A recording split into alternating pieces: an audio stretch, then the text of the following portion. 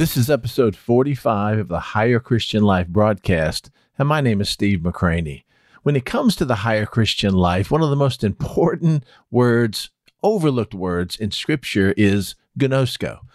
Ginōskō is translated know or knowing, and is different than what we think when we see the English word for know. Usually we think about knowing something mentally, like knowing facts about an American president that we need to know for a quiz on Friday, but that knowledge about American presidents has no real lasting value in our lives. That is not what ginōskō means.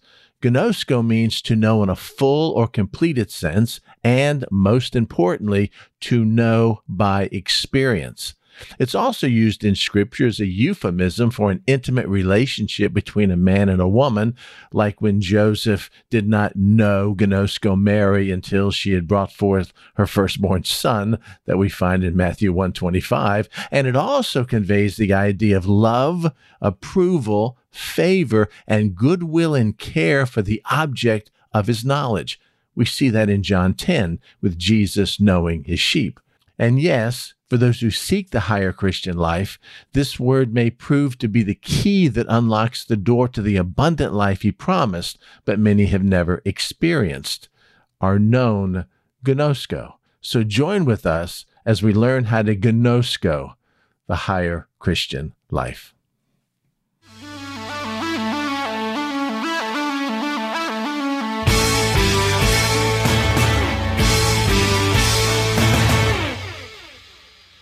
When it comes to the higher Christian life, one of the most important words in Scripture, for those of you striving for that, is the Greek word ginōskō. And I really can't overstate that fact. Ginōskō, the English translation of that Greek word is know, but it's a different kind of knowledge. It's not the kind of knowledge of cognitive apprehension. It's an experience. It's an intimate knowledge. It's knowing by encountering. The difference between the lukewarm life with Christ, which Jesus, of course, had much to say about in Revelation 3:16 and 17, that lukewarm Laodicean life that has plagued the church for centuries, and the higher Christian life that we're striving for is not found in academic head knowledge, which is eidō, the Greek word, but is found in a first-hand experience with God and His Word. In other words, it's one thing to know something mentally, such as I know George Washington was the first president of the United States, and quite another to know something by experience. One is transitory and is untested and can change over time, and the other one, ginōskō, knowing by experience, is the foundation that life is built upon. It's what changes everything. Personal experience and knowledge trumps academic understanding every single time. Let me explain. In Scripture, there are several Greek words that are translated know or knowing, but primarily in regards to the higher Christian life, we only need to concern ourselves with two. That's ginōskō and eidō. If you're looking at a Strong's Concordance, ginōskō is 1097 and eidō is 1492. Pretty easy to remember if you remember the old remnant about Columbus. ginōskō 1097, eidō 1492. When it comes to knowing something or acquiring knowledge about something, we tend to fall into one of two broad categories: head knowledge, eidō, and first-hand experience, ginōskō. And if you're honest with yourself, experience, like I shared with you, always trumps what we believe in our head. As a matter of fact, you can believe something in your head, be totally convinced something is one way in your head until you experience it firsthand, and then all of a sudden, everything changes. You can be a committed atheist. You can believe that the Bible is not true. It's just a collection of a bunch of fables. And then when Christ reveals himself to you and you experience him for the first time, what you thought you believed, eidō, 1492, now has been submerged under your ginōskō knowledge because you've experienced something firsthand, passionately, and it has changed your life. experience always trumps what we believe in our head. Plus, in regards to the higher Christian life, God wants us not to just know him in a mental, doctrinal, sterile, like academic sort of way that you learn in seminary, but he wants his children to experience him in the very core of their being, because it's in this area of experience, this ginōskō, that faith in him and his word grows exponentially beyond comprehension. In other words, when you're reading scripture, when you see the word know or knowing, you ought to take a look to see exactly what kind of knowledge it is. Is it knowledge by experience, or is it knowledge of just memorizing some facts?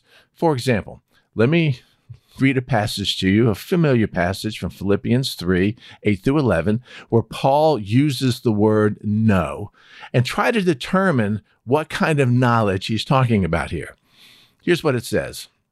Yet indeed, I count all things loss for the excellence of the knowledge of Jesus Christ, my Lord, for whom I have suffered the loss of all things, and count them as rubbish, that I may gain Christ and be found in him, not having my own righteousness, which is from the law, but that which is through faith in Christ, the righteousness which is from God by faith. Why? That I may know, is that ginōskō or is that eidō? That I may know him and the power of his resurrection and the fellowship of his sufferings, being conformed to his death, if by any means I may attain to the resurrection from the dead. Do you see the faith experience being described in this passage? Paul's not talking about knowing him academically with mental knowledge, like memorizing a systematic theology book, but he knows him by this knowledge that only comes from a shared experience, or knowledge that is birthed in the fire of adversity. Experience knowledge. I mean, look at what he says. I have suffered the loss of all things. That's an experience. That I may know, ginōskō, him and the power of his resurrection. To know him and power, that's also an experience. Or the fellowship of his suffering. There's nothing mental or academic about fellowshipping and suffering, or being conformed to his death. Again, that's an experience. It's not a mental assent to some sort of ideal, that I may attain to the resurrection of the dead, another experience. You see the point? Paul is talking about in Philippians 3, 8 through 11, this experience of growing closer to Christ, that I may know him by experience and know him through all the things I share with him. Let's take just a moment and define these two words, ginōskō and eidō. First, ginōskō means, quote, to know in a full or completed sense, to know by experience, and to know fully. I know my children. I know my wife. But it's also used in Scripture as a euphemism for an intense, intimate sexual relationship between a man and a woman, whereas Joseph did not know ginōskō Mary until she had brought forth her firstborn son, if you remember from Matthew 1:25. Also, it conveys the idea of love, approval, favor, goodwill, and care for the object of his knowledge. We see this revealed so many times in Scripture. For example, Jesus says, and you'll remember these verses, I am the good shepherd, and I know my sheep, and am known by my own.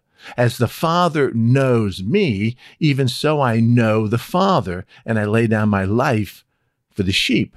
That's John 10, 14, and 15. That word is not eidō, like know mentally, but I know them emotionally. I place my favor upon them. I love them. I know them intimately. Here Jesus is expressing a knowledge of his sheep and his Father that is based on love and care and a deep firsthand experience with both. The exact same kind of relationship he wants us to have with him. And this is the type of knowledge, ginōskō, based on truth and an experience that confirms that truth that the Lord wants us to have in him, and especially in his word. Why? Because faith must be tested to become real and genuine in our lives. It has to be tested. And if you don't believe that, do a quick review of the heroes of faith found in Hebrews chapter 11, this roll call of faith. By faith, Noah. By faith, Abraham. By faith, Moses, and on and on and on. Every one of them had a seismic shift from some sort of mental belief in God to a firm, foundational conviction that was based on an experience when they stepped out and lived by what they knew in their head they believed. It was a testing and trusting of their faith, proving without a doubt that it was real, that turned these ordinary men into heroes we revere today. They had an eidō knowledge of God, and then God tested their eidō knowledge, and it became a ginōskō knowledge deep within them. And it's to be the same with us today, especially if we desire a deep intimacy with the Lord and we want to embrace this higher Christian life, which is based on an experience with Him. Now, let me just kind of wrap this up by giving you a few verses that'll show you the importance of knowing the trustworthiness of God and His word by experience, knowing ginōskō, and not just by head knowledge. Let me give you a couple verses. First, 1 John 3:24.